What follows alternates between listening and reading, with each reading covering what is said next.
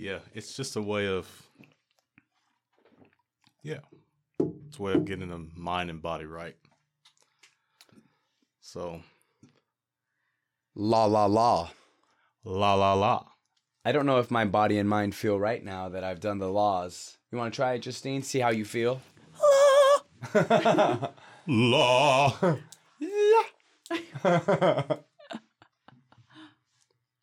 man. Good morning, good evening, good night. This is Bud Talks Podcast, episode 205. I've got very special friends in the house.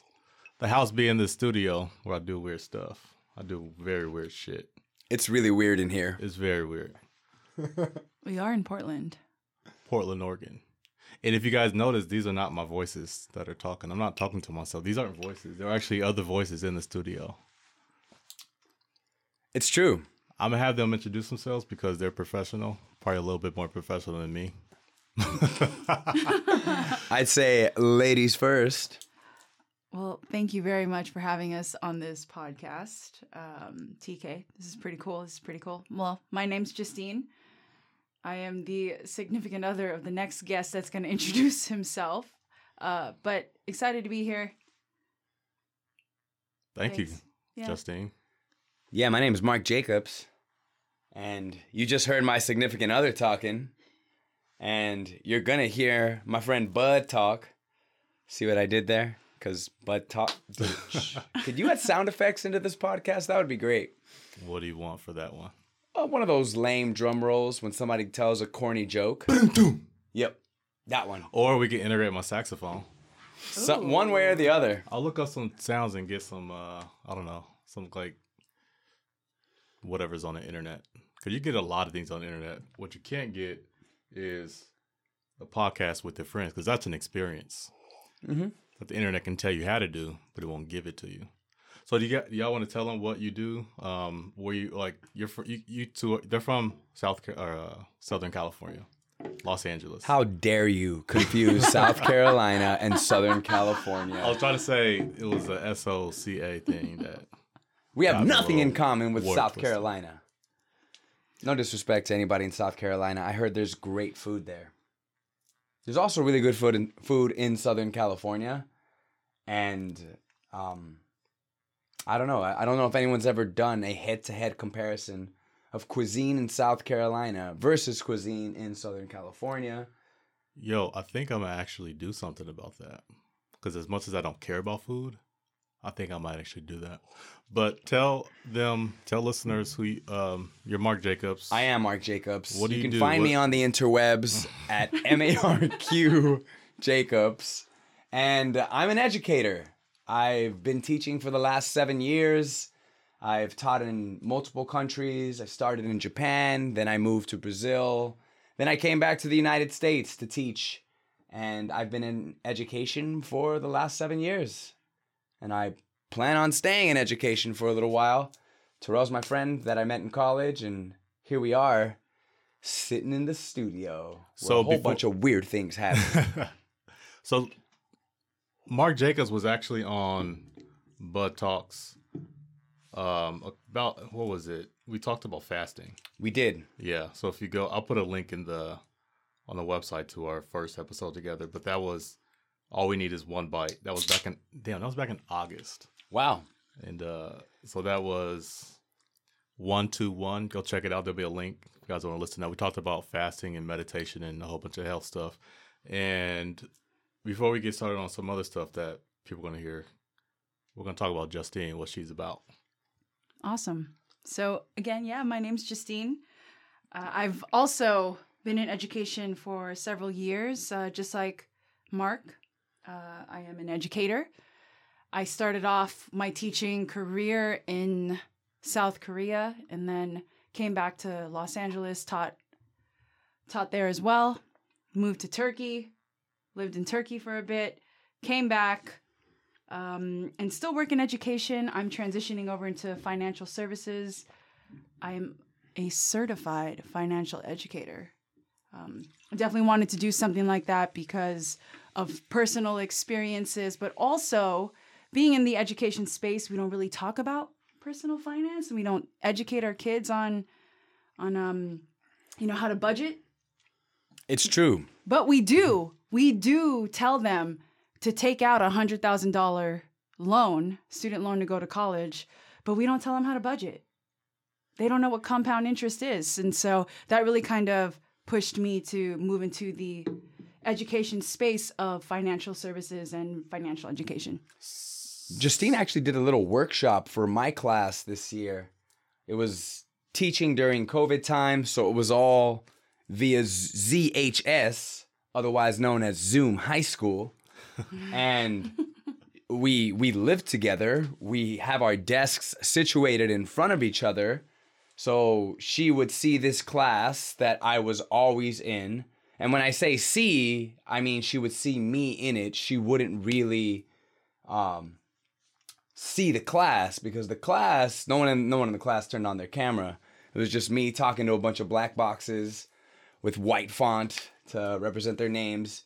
And I asked them at one point if they'd be interested in learning a little bit about money. They said yes. I said, great. The person sitting across from me knows a little bit about money. So that was a fun time. Thanks for talking to my kids. Oh, so for two things, I kind of want to talk about that financial education, and then we can kind of go from there. But about the Zoom thing, was kids just not turning their cameras on because they didn't want to be seen? Because after a while, they just get tired of like trying to dress up for the camera? It wasn't mandatory. There are a whole bunch of legal things that we don't really think of. Mm-hmm. Specifically, the privacy concerns. And I don't know if it's legal or not. I think it's privacy. Some of these kids, or at least where I was teaching, was in South Central Los Angeles. These kids come from low-income communities.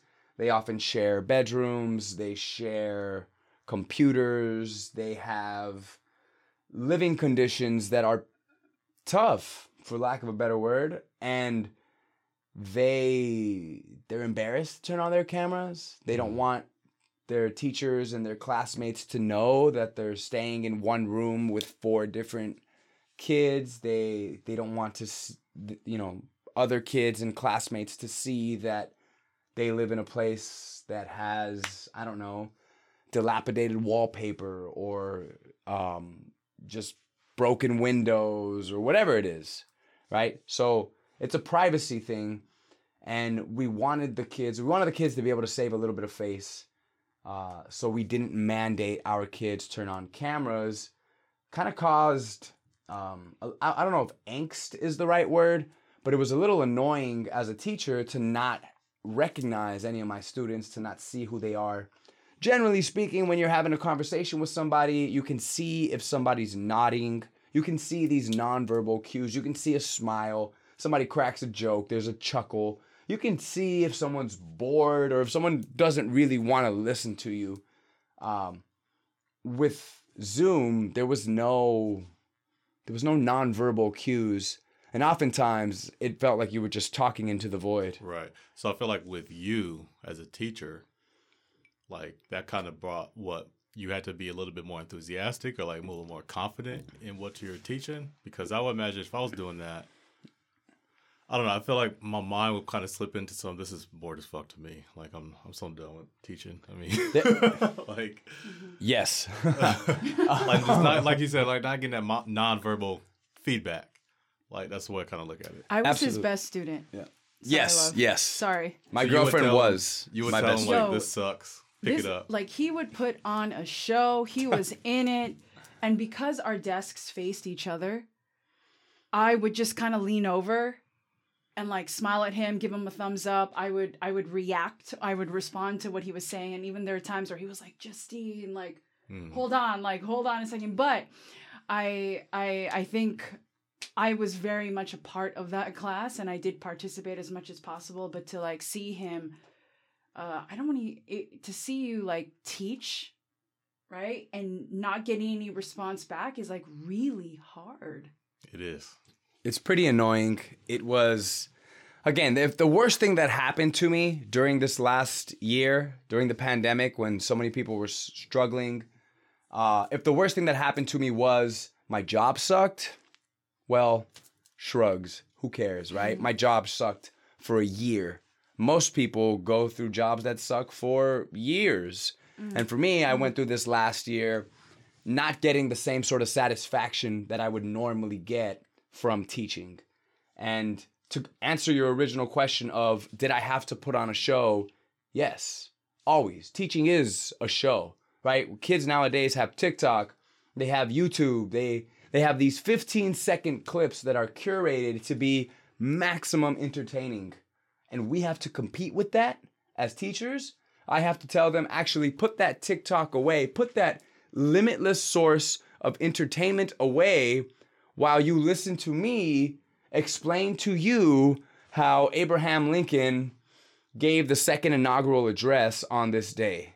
It's a daunting task. We're always entertaining. Yeah, I mean, like I kind of feel trying. like with Sorry.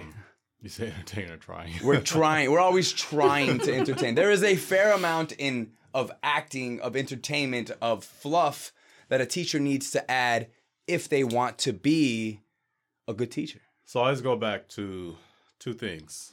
There's like a cognizant level of desiring education, and then there's like the environment. So I feel like right now there's a lot of kids with a little bit of both, and it's like overstimulating. So for example, they have phone's not on silent, but what the fuck? Anyways, so like for example, you have your infinite, like you said, limitless source of right at your palm, and even a laptop or whatever pads they give them. That limitless source of entertainment's right there. And on the other side, it's like there's all this stimulation of like, I mean, if kids are like naturally embedded with anxiety, it makes it even worse because then they're kind of going back and forth between being stimulated about, I don't know, being in class with kids or just being entertained in general. So I don't know. I feel like with the cognizant level, I feel like some kids are just a little bit more in the air with it. I feel like I was one of those kids. A little airy. Yeah. You calling yourself an airhead? Yeah. Can be. Yeah. Can I mean, I'm sure we all have the potential to. As an educator, like how do you, I wouldn't even say compete with that, but like, I feel like I always say if you can't beat it, join it. Like become, like, for example, I'm actually doing a creative writing tutorial course on YouTube. So that'll start probably in August. I'm gonna release a book and then do that. So I was talking to you, Justine, about how do you make subjects like, I mean, writing's very therapeutic. It's a creative process. So like, how do you make stuff like learning about money the right way? Because I feel like with entertainment, people see a fun way of making money, but that's only a product of what they did to get to where they're at on TikTok or wherever. But how do you make learning about like financial, I call it like passive income or mailbox money? How do you get to that point of where you make it fun to learn at that age where you're competing to, you're competing for attention when it comes down to it because they don't really have to pay attention to you, especially if they're off camera. If they're off camera and if they have TikTok, they don't need to pay attention to me. Exactly. Yeah. Like I feel like the education they could get is on fucking Google. Yeah. YouTube. All the information is out there. Information is not the answer, right? Because we have so much of it. Yeah. It's more so how we process the information, how we search for the information, whether or not we give up for it. Justine, that's a good question. How do you make something like compound interest interesting? And I asked you this, Justin, because we were talking about this upstairs. Like, you were kind of talking about the, like, once you kind of learn a certain way about money, then you kind of see the I hate to use the word financial freedom, but it's more like, how would you say? The money mindset. Money mindset. Yeah. Money mindset, like, kind of change your, I guess it's more of a, emotional connection to money.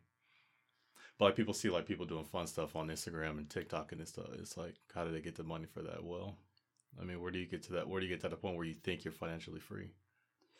Yeah, I mean, I think about all the celebrities and the athletes who filed for bankruptcy and they make hella fucking money, right?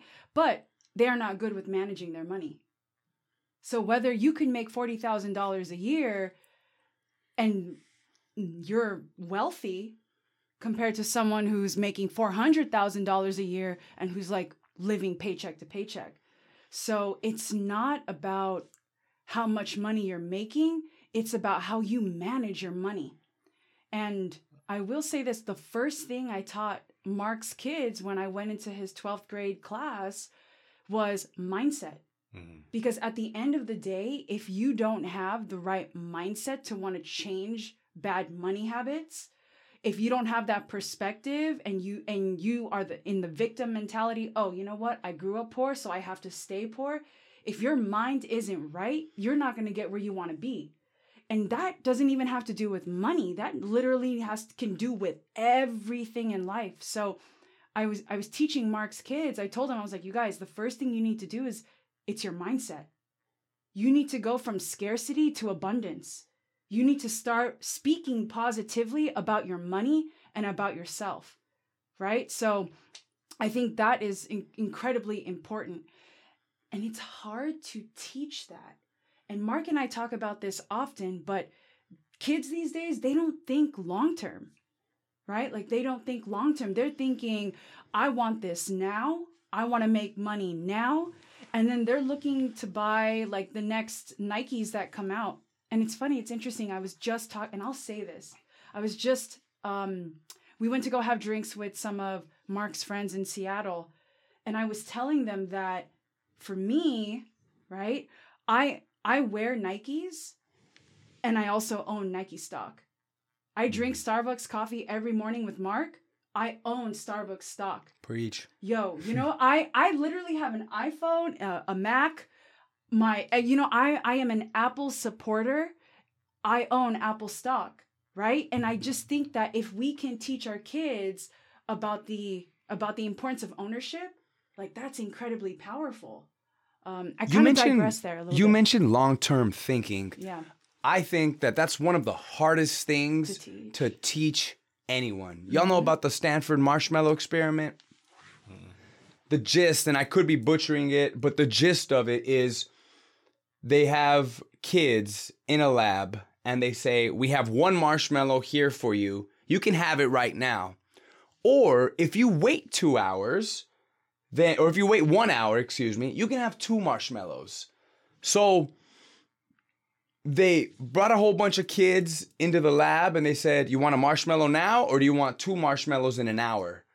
And when they followed up with those kids, they let the kids freely make that decision and then followed up with those kids years later.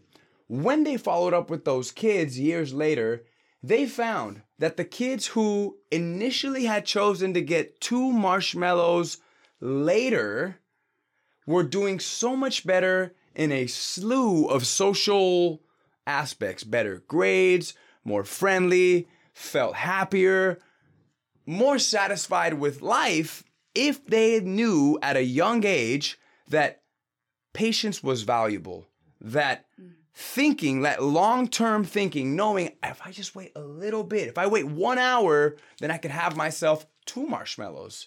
Why would I just have the one right now? I can wait an hour and get 2. If kids are taught that at an early age, then there is some research, there's some evidence somewhere that says these kids are going to do better in life, socially, happiness-wise. They'll do better if they can think long-term. And having taught the last 4 years in low-income communities, a lot of these kids, they have a hard time thinking long-term. They have a hard time thinking that what is happening right now is not necessarily indicative of what their life is going to be like for the rest of their lives. They think, crap, I'm poor now, so I'm going to be poor forever. TikTok is cool now, but maybe it won't be that cool in 2 years. They can't think past the next 30 minutes. It's tough. I think it's because they think in their minds that they have all the time in the world to do that. And you're a 20-year-old and you're just kind of spending your first paycheck. You guys remember when you got your first paycheck from your first job? Like, yeah. Bought a sound system. You know what I'm saying? Like, you're not buying Nike stock. Mind you, yes, I'm not buying Nike stock, but I still own that fucking sound system. Nice. 2 10s and a subwoofer, 2 10s and 1 amp that are still in the back of my car. Not the same car, but I've used that radio in every single car I've had since I bought it with my first ever paycheck. And it's a great sound system, everyone. Just want to say that. It bumps. But we don't we don't tell our kid, like the kids are thinking in their mind, well, I'm so young, I can still do this later. And then shit hits the fan at 50 years old and they're like, oh my God, I don't have a retirement fund. Oh my God, I don't have, X amount of money.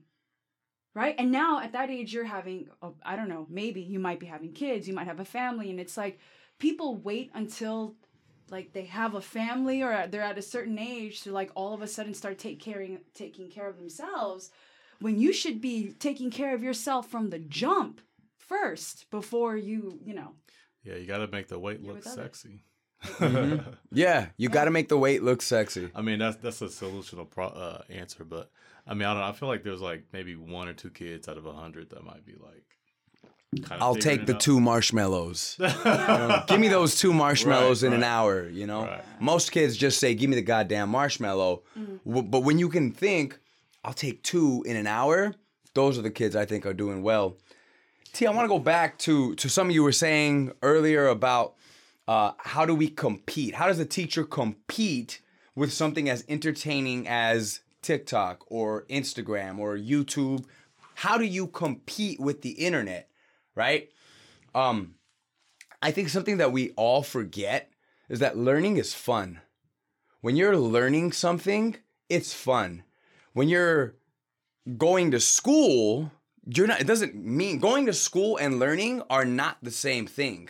How many people have we all met? Between the 3 of us in this room, there are 3 degrees. There's at least 1 master's degree.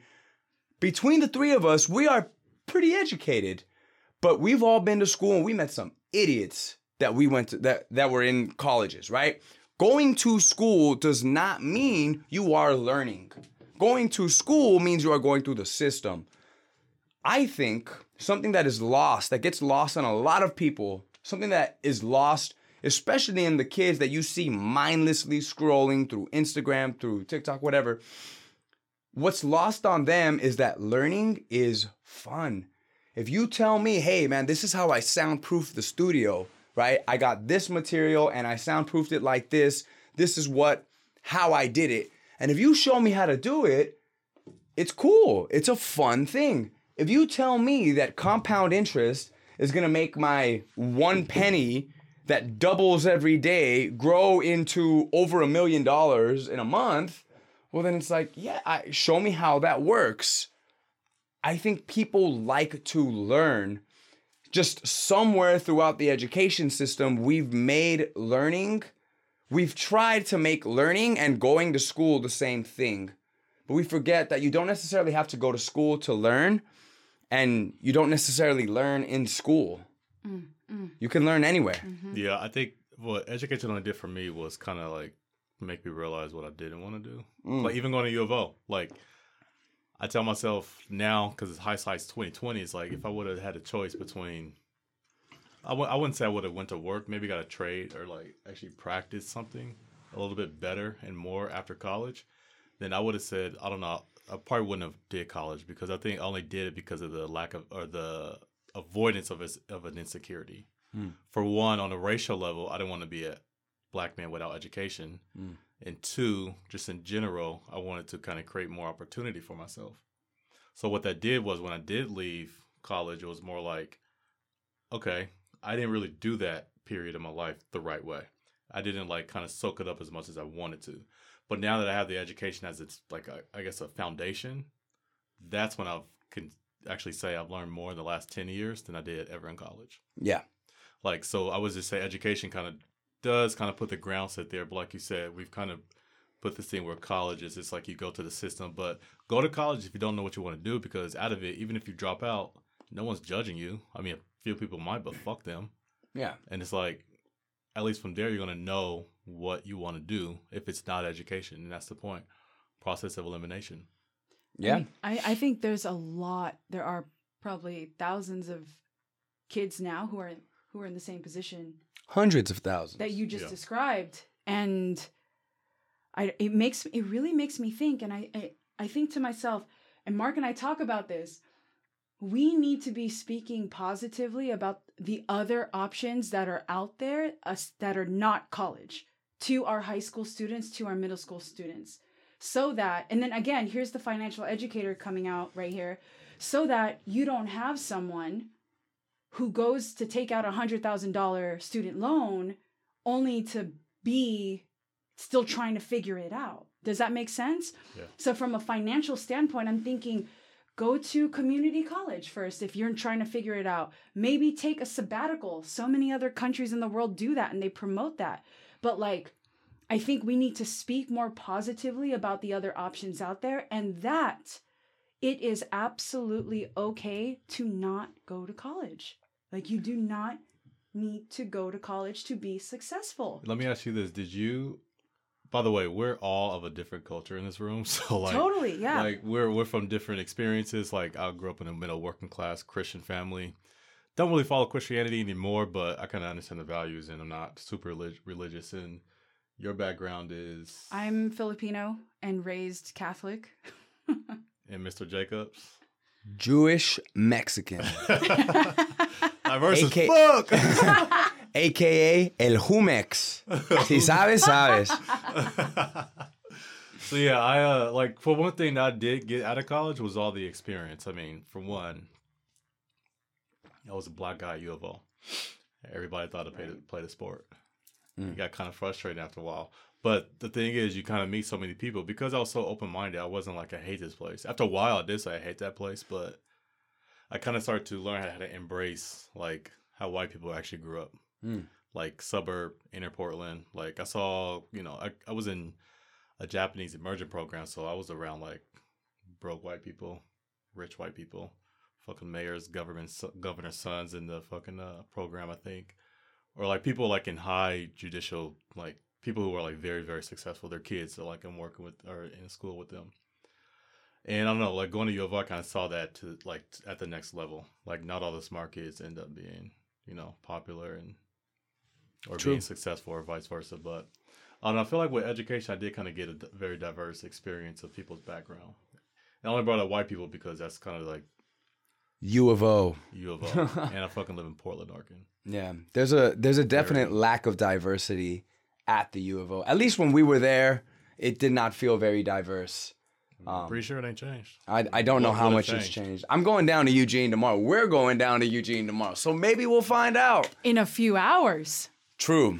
Right? True. Yeah, so they're actually leaving after this podcast. Well, we're going to get some food cart. We're going to Carlandia. Portland, baby. And then they're going to go down to Eugene. But, yeah, so what do you, so you guys, so y'all went up from LA, flew up to Seattle. What y'all do in Seattle? Hung out. Jeez. Justine's really good friend lives out there. Hi, Vera. She was great. She opened up her house to us. We were there for like a week. We went camping. We celebrated Justine's birthday out there. We heard a really interesting rumor that I thought was hilarious.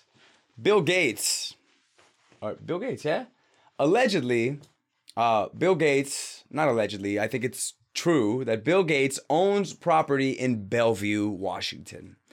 Allegedly, this property is overlooking Washington Lake, and Bill Gates, rumors say, has a small submarine that is in Washington Lake. And if there's anyone on the planet that may or may not, any private citizen that may or may not have a submarine, I mean, Bill Gates is pretty fucking rich. I wouldn't be surprised. How cool would Bill it be? Gates, do you have a submarine? Can we see Bill. pictures? I've got a very special gift for you if you can answer this question. Do you have a submarine? What's the gift? If I told you that, he wouldn't tell me. That's true. That's true. Bill, you better tell him. Oh man. Yeah, so we were up there. Oh, go ahead. And no, I was just saying we were up in Washington. We passed through Bellevue. We actually had a birthday dinner in Bellevue. T, let me ask you, have you ever had fondue before? I have. Yep. What'd you think of it? I liked it. I was pretty drunk when I had it. This was like it was for a work party, and they got us drunk, and we had fondue. The cheese one or the chocolate one? That's probably why I was hungover and sick the next day. But Which one? You had cheese and chocolate. Mm-hmm. Nice, yeah. So did you go to a melting pot restaurant? Yeah, actually, I think I've been to two. Okay. But one I've actually had both. So the melting pot, there's actually the melting pot downtown Portland. I don't know if it's still open, but that's a fondue restaurant. Yeah. I That's think- where we went in Bellevue. We went to a melting pot. Okay.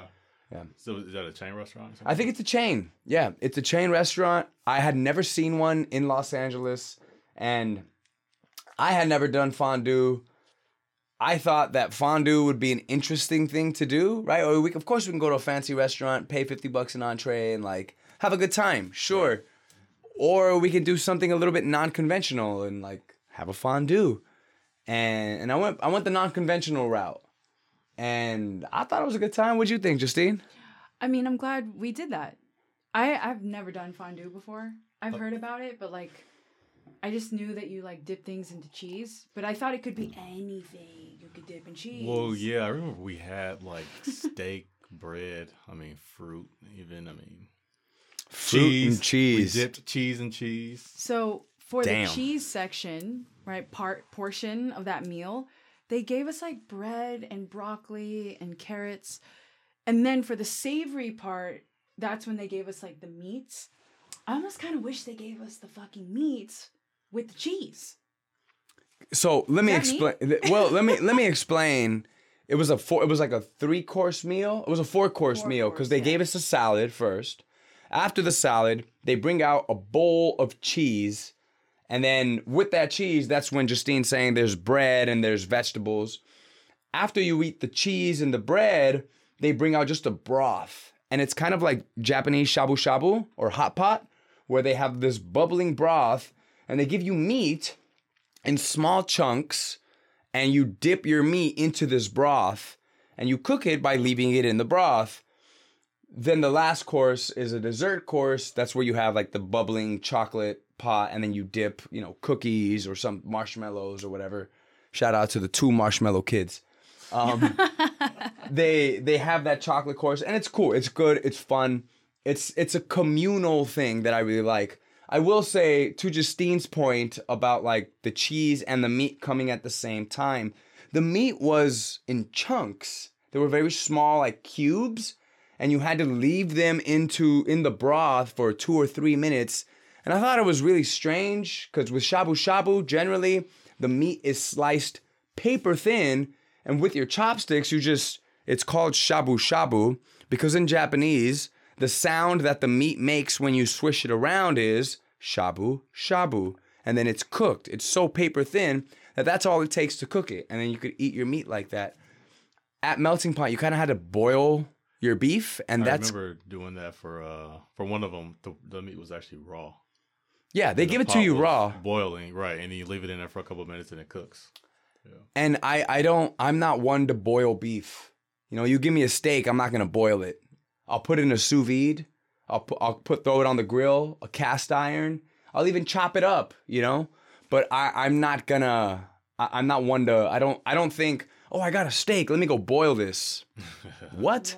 Yeah. That doesn't really make sense. Unless you're making Unless a broth or something. if you're making a broth, you boil it for a long time. But I don't think. Give me a cut up New York steak in cubes so I can boil it. That's not necessarily. Wasn't appetizing like that. I think it's shabu shabu is way better. Where it's sliced paper thin, and all you got to do is shabu shabu, Shabu and it's shabu. cooked. That's right. I think for my birthday next year, I want shabu shabu. I mean, we don't have to wait till your birthday. We could just go get shabu shabu at any point. Well then, When's your birthday? June 27. Oh, so that's Her- the reason for yeah. that trip. Yeah. Her birthday was last week. Yeah.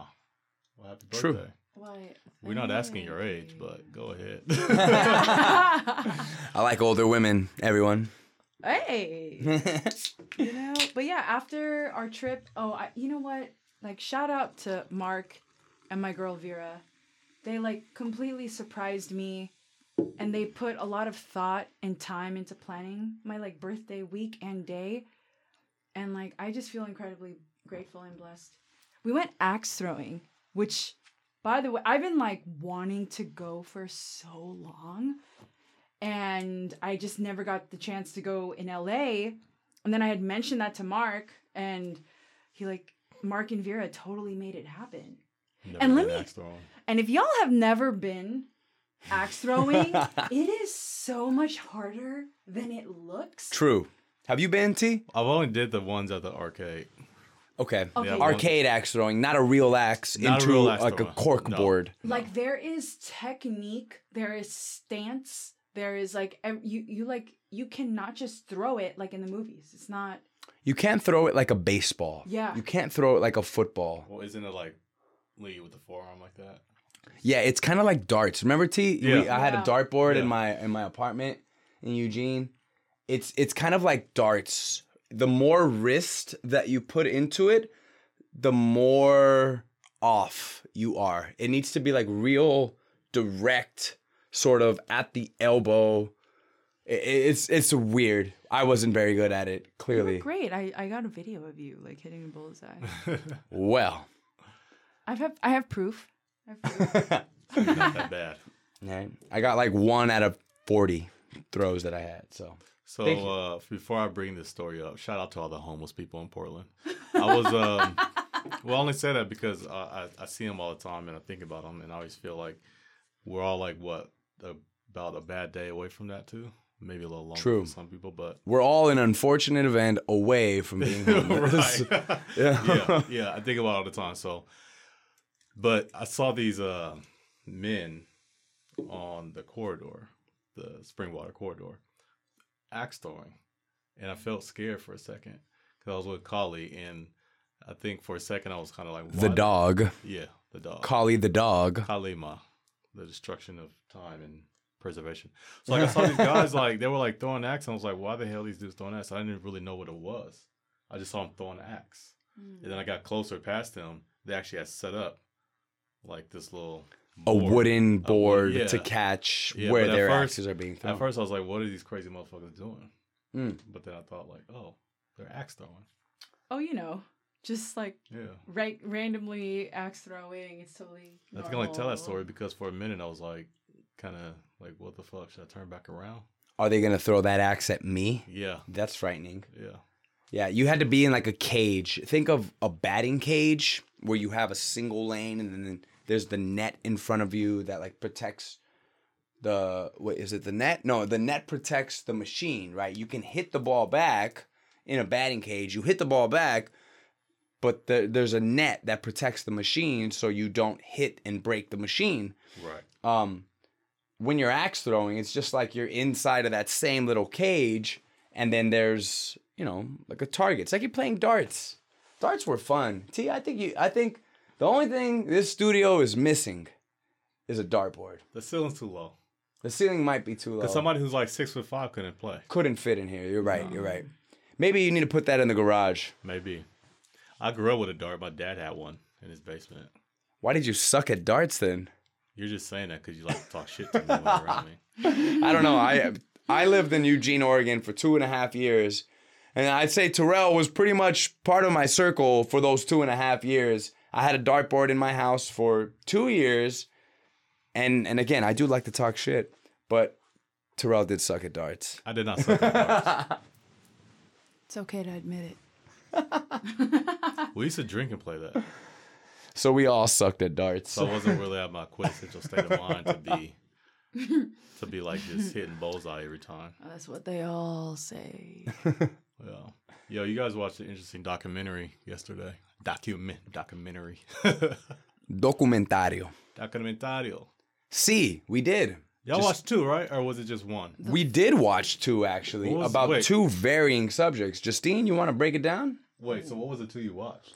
We watched The Pharmacist. That's right. That's 1. And the other one? Oh, it was the one on DuPont. The Devil We Know. The Devil We Know. Yeah. Sorry, I just blinked out on the title there. DuPont. I don't know much about watched, DuPont. What happened with DuPont, Justine? we watched the movie Dark Waters, so that kind of set that up. But basically, DuPont, they're the creators and makers of Teflon. And so... And frying pans and shit? Yeah, so the whole nonstick thing, right? And so basically, they were the chemicals and the pollutants and I'm looking for the right word here, the write-off or C8, the runoff. yeah, the runoff, right? The runoff of C8, which is the chemical that is in Teflon. Used to make Teflon. Yeah, was being dumped intentionally into the rivers, right? Of West Virginia Yep. or yeah. West Virginia, I'm pretty sure. And so the wildlife they were getting infected and all of a sudden dying and rotting, and the people were drinking that water, and Their the teeth workers- were turning black. yeah, exactly. And the workers, because they were exposed to C8, for example, the pregnant women, their babies were born with birth defects, Mm-hmm. right? And Now, it's do you guys remember how they linked that to the kids and then the what's being dumped in the well, it started because this one farmer, bless him, his Tennant, I think was his name. yeah, I'm not very good with names, and so I apologize. He basically noticed that his cows and the wildlife around him on his farm, they did not look normal. They looked very unhealthy, and he was like, "This is so weird that this cow is dying. This just like all of a sudden dying. This deer is all of a sudden dying." And so he started looking into that. And he ended up hiring a lawyer, right, babe? Yeah. True. Yeah. Yeah, he hired a lawyer, and so the way I remember it, this fella Tennant sold a bit of his land to the DuPont company that was there in West Virginia. He sold that land, and he shared, like, his land bordered the land that he sold, obviously, and DuPont was dumping chemicals into the streams where this man's cattle would drink, where that makes sense. it was close to him, right? And he noticed that the water looked funny.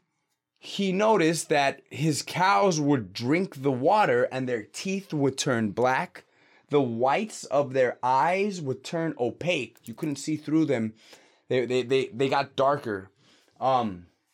He also noticed that they were dying, right? Just like super quickly. They would just like keel over and die. His whole fleet, his whole flock of cows. Is it a flock of cows? Flock, I'm not sure if it's a flock of cows. I'm not sure what it is, but his whole like ranch basically was dying.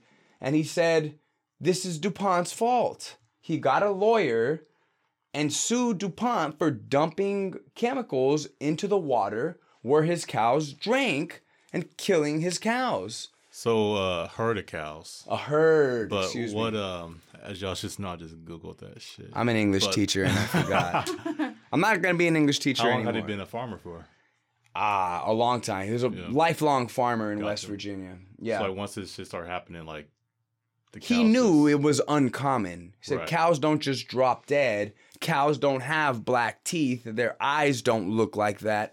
What is wrong? What are they doing? He noticed that not just his cows, but all of the adjacent wildlife, the birds, the deer, anything else that was in the area that was drinking from that stream was dying.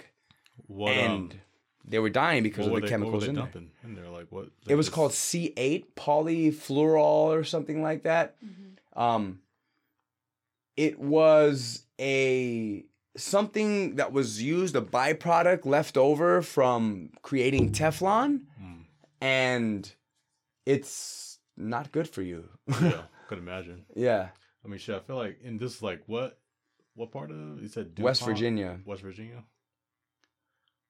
Yeah, I mean, they could only get away with that in that area because imagine if you do that near a city. You can't do that in a major city. No, so They tried to do it in a rural town. Yeah, I guarantee you, what ends up happening is, so they'll pick these type of places, right? And this is me just straight up intuition. Speculation. Yeah, is that you go low risk or high reward, low risk. So the lowest risk, they think worst case scenario, we'll just deal with one farmer's lawsuit or whatever, and then versus dealing with like 100,000 people who will like do something a lot worse. Well, when you're because closer of to the a city. because of that farmer, because of him, that put DuPont on the map. Because Yeah. now people are looking at DuPont like, yo, what's going on with this? And then that chemical got into the tap water of the residents of this, of that area. So that's just bad business. I mean, that's bad planning. right. And correct me if I'm That's wrong bad about planning that. because you got to know like what. I mean, yeah, like I said, like low risk. I mean, that low risk can be like a very high, I guess. What do you call it? Negative effect on one thing, which is part of their PR. Like them in a public eye now, like you said. True. Like they put them on the map, not in a good way Yeah. at all. Well, they try to save themselves.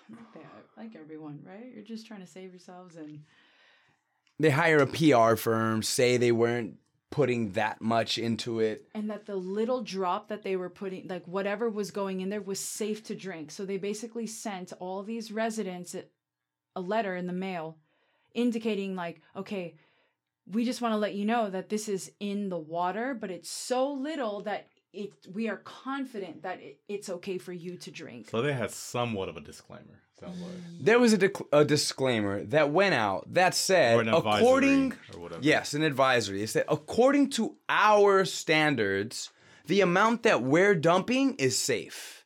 So don't worry, we think what we're dumping is safe. I mean, they're not going to tell you that it's not safe. Right? That's a PR nightmare. Yeah. They said, we've created these standards. We think that the amount we're dumping is more or less safe. I think it begs the question, why the hell are you dumping it? Like, can't you do something else with it? Why do you have to dump it into our drinking water? Why do you have to destroy our wildlife? Because it's safe to dump? I'm pretty sure I can eat a burger, throw the wrapper on the floor and say, it's pretty safe. It's just one wrapper. But it still begs the question, why the fuck am I throwing something on the floor? Who cares if it's safe? You're still polluting the environment. You still shouldn't be dropping that stuff into the environment. It was a lot more interesting than we're doing it justice, I think. I think the devil is in the details. The Devil We Know is the name of the documentary. It was like an hour and a half on Amazon. Yeah. $5. Thanks, T. It was good. I think the pharmacist was a little bit more interesting. Oh. Justine, you wanna explain that one? Yeah, Totally. the pharmacist is the one we talked about a little bit more. Okay, so The Pharmacist, 4 episodes on Netflix. Really, really good. Basically, this pharmacist, Daniel Schreider, right? He from Louisiana. His son was murdered in a bad drug deal, right? His son was murdered, and he had no idea that his son was like going through some shit. You know, he didn't see the signs, he didn't recognize it, like, and the way that they paint the picture, this is like a happy family that like traveled the world, that seemed very supportive of their 2 kids, you know, and so that was the way that Netflix like painted that family. And Mark, feel free to. I thought it was really cool that they always showed that family's Christmas tree. Yeah. They made it a point to buy the biggest Christmas tree in Louisiana. Something like that. It was like a 19-foot tall, 18-foot tall Christmas tree every year. They basically paint the portrait of a very happy family. Yeah, extremely happy family. They were called the Griswolds. So if you guys ever watched that movie with Chevy Chase, I think he's on there. Like 1990s movie, like That's damn, what is the name? something of that Christmas, right? Like wasn't it like the National Lampoon? maybe, National Lampoons? yeah, we can look that up. I But swear it's basically, they National Lampoon's Vacation. Yep, Yeah, then they have one with Christmas too. and they have the Christmas one. And so he even says it in the documentary, like everybody knew them as the Griswolds, and they just look like a very happy family. And they did not recognize the signs in their son Danny, right? Like that he was struggling. And so Danny one evening told his parents and his sister that he was going to go study for a test at a friend's place. Danny ends up going to the lower Ninth Ward in Louisiana, which is known to be full of violence and drugs and It's the gangs. hood. Yeah, it's the hood, right? TK, you're from there, so. No. Well, you're from Louisiana. No. Your My family's family's from Louisiana. your family's from Louisiana. Jonesboro, Shreveport, shout out. But so he goes there, he gets murdered in the drug deal.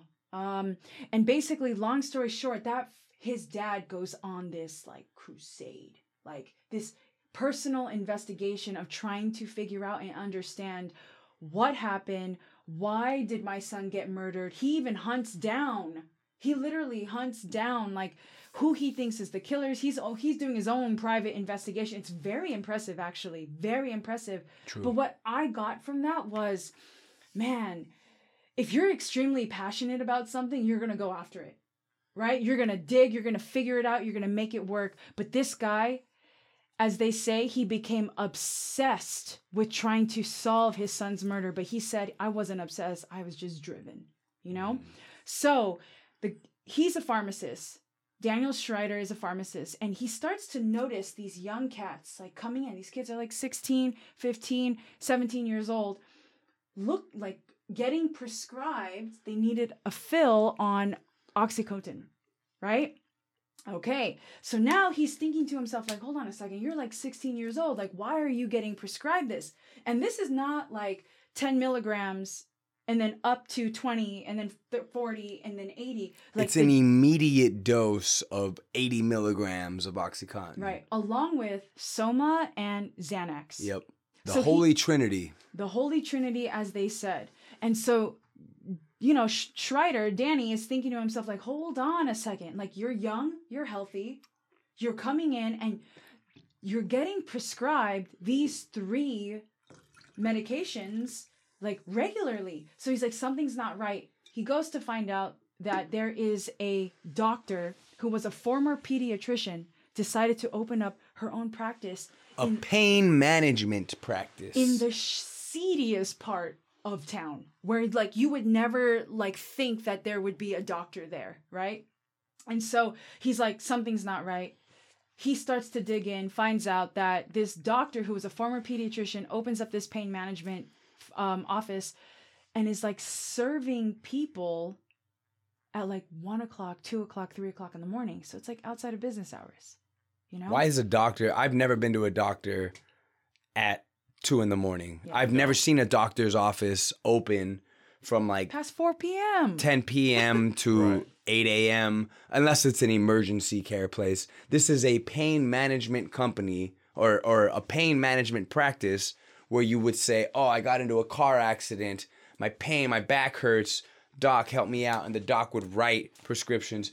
Basically is this guy, the whole documentary, this 4-part series is about this man whose son was murdered, and then how he noticed people were abusing Oxycontin, and his crusade basically to figure out how the hell are so many people abusing this shit? Mm-hmm. Where are they getting it from?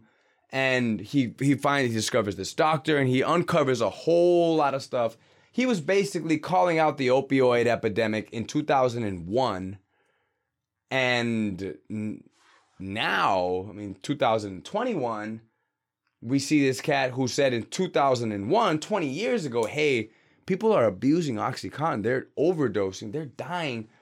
And in 2021, the people responsible for starting that opioid epidemic, not necessarily that doctor, but Purdue Pharma, those people are kind of pivoting. They realize that they've created a generation of addicts.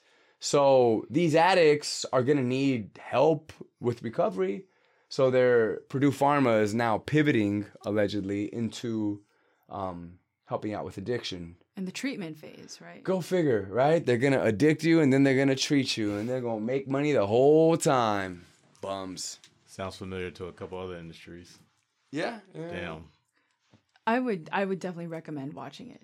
Yeah, like, The Pharmacist and The Devil We Know. Shout out to my friend Jacob Waker's father-in-law, Roger, who told me about both of those documentaries. Very fun. Roger's really cool. Yeah, he's the one that called me a bitch for thinking I was drinking my drink out of a... Yo, Terrell, I got to tell you this, man. Straw. When we showed up, so July 3rd, Roger throws the 3rd of July party. July 4th, we show up, and a few of my buddy Jacob's friends are there. Armand was there. I don't know if you remember Armand. He also... I'd have to see his face. You'd have to see him. He's a cool cat. He says that he asked for you specifically. Wanted to know if you were showing up. And I said, nah, I don't think T's coming today.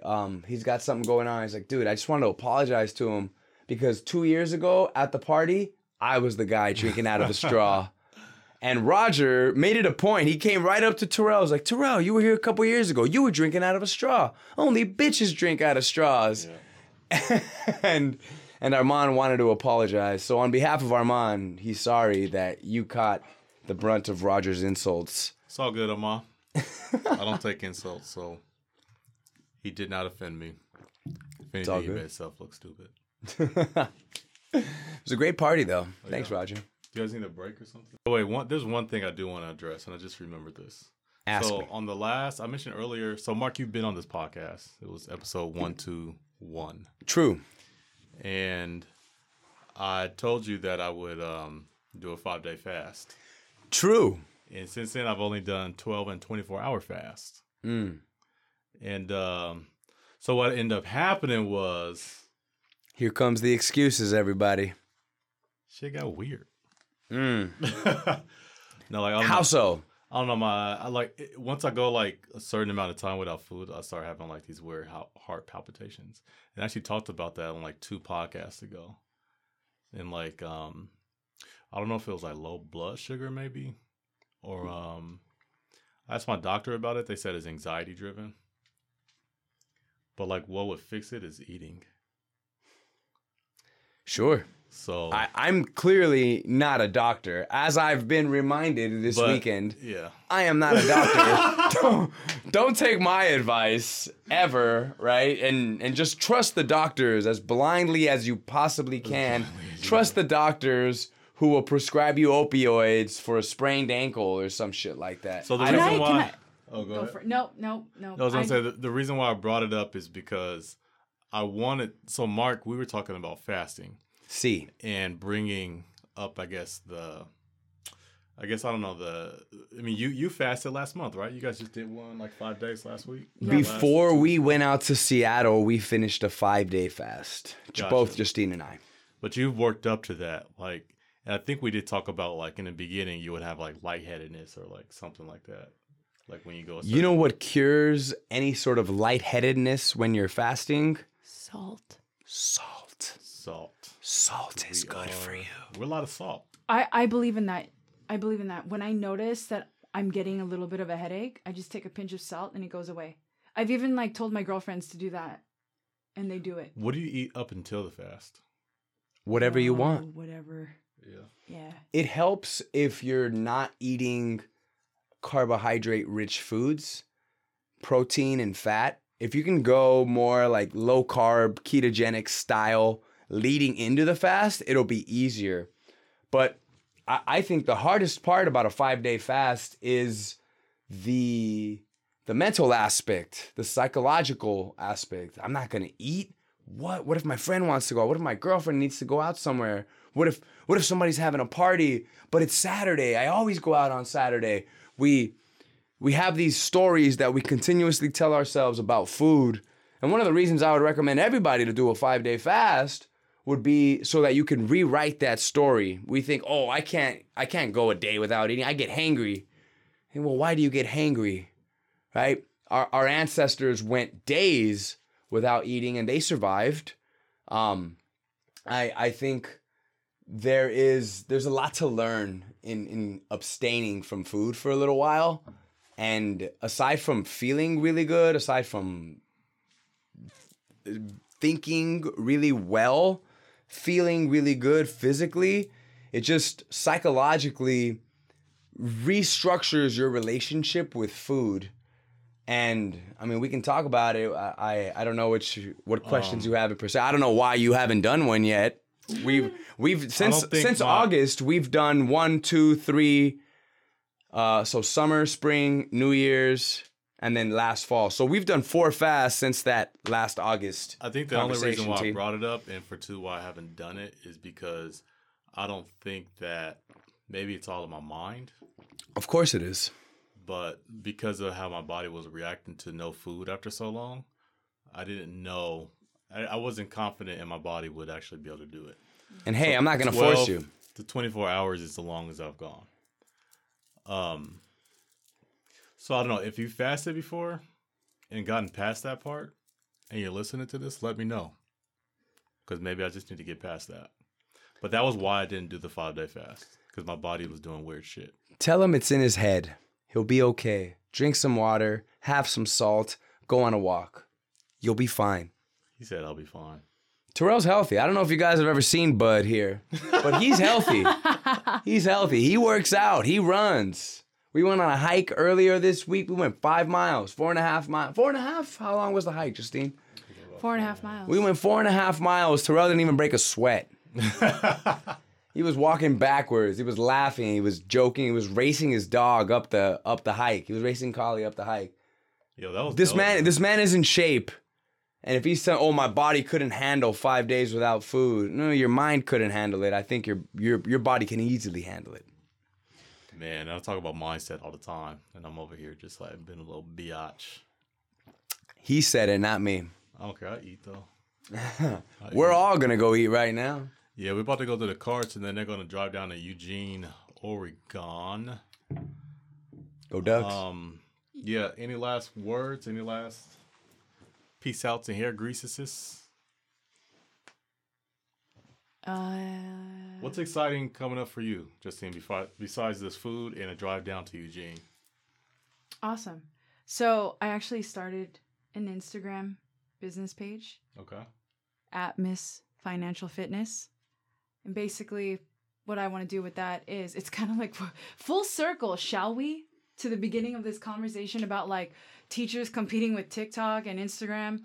I wanted to start an Instagram page that talks about finance, hopefully motivates you, but also helps you take action. And I think for me, more important, if you come across my page and you see something and then you Google something after, like that's already a win. Or is You your see what I'm saying? AdWords like or Google search set up like that or something? No, because if let's say you just read one of my posts and the post is talking about investments or long-term investing, right? Or the word is like stock, index fund. If you don't know what that is, right? And then you go into Google. You've sparked an idea. And you open up a new tab and you're like, well, what does that mean? That to me is like, that's the win right there. Because at the end of the day, like if I can catch your attention enough to trigger your curiosity, like that's the win. It's the essence of education. So, yeah. It's like I read somewhere on Instagram that education means in a different language. Maybe I should look it up, but it's like educator, or it's like a different language or whatever. And what it really means is like to kind of self-enlighten yourself. It's supposed to inspire you to want to learn. So it's almost as if it plants a seed. Mm-hmm. And education's job as a seed is to make you more interested or curious about one thing or another. Yeah. Amen. And I that's a phrase that I use often too. It's like planting the seed. I'm just planting the seed. I'm just planting the seed. Because at the end of the day, I can plant the seed, but who's going to water it? You are, right? The consumer, right. The student, the learner. You're going to water that seed whether you want to. If you want to is basically what I'm saying. So I started that page. It's, I literally just started it a few weeks ago. So it's my little baby project that I'm going to follow her at Miss Financial Fitness. Spell that out, Justine. At Miss MISS Financial Fitness. Yeah. Yeah, that's my business page. Of course, I have my personal, but that one there is going to be the one that I'm gonna be doing some educating on. Miss Financial Fitness, all spelled out. Yeah, so that's my project right now, and that's kind of what I want to pour into, and do some coaching. So if you're listening to this and you'd like some one-on-one coaching, financial mindset, that kind of stuff, I got you. Hit her up. Mark, what about you? I'm looking forward to going home and hanging out with my cat. I taught our cat how to give her paw. Aww. Clicker training, y'all. If you have an animal, buy a clicker on Amazon. They were like $4 for me. I bought a pack of a 2-pack of clickers, and they make a little clicking sound. It's behavior, click, treat. You have a dog, you have a cat, you have any sort of animal, you ask for the behavior, you model the behavior, aka if you want the paw, grab her paw. Click, give her the treat. Do it again a few times and you train your cat to give you a handshake, basically. And what's going on for me is I'm looking forward to going home and training my cat. I love that though. I think cats are really misunderstood.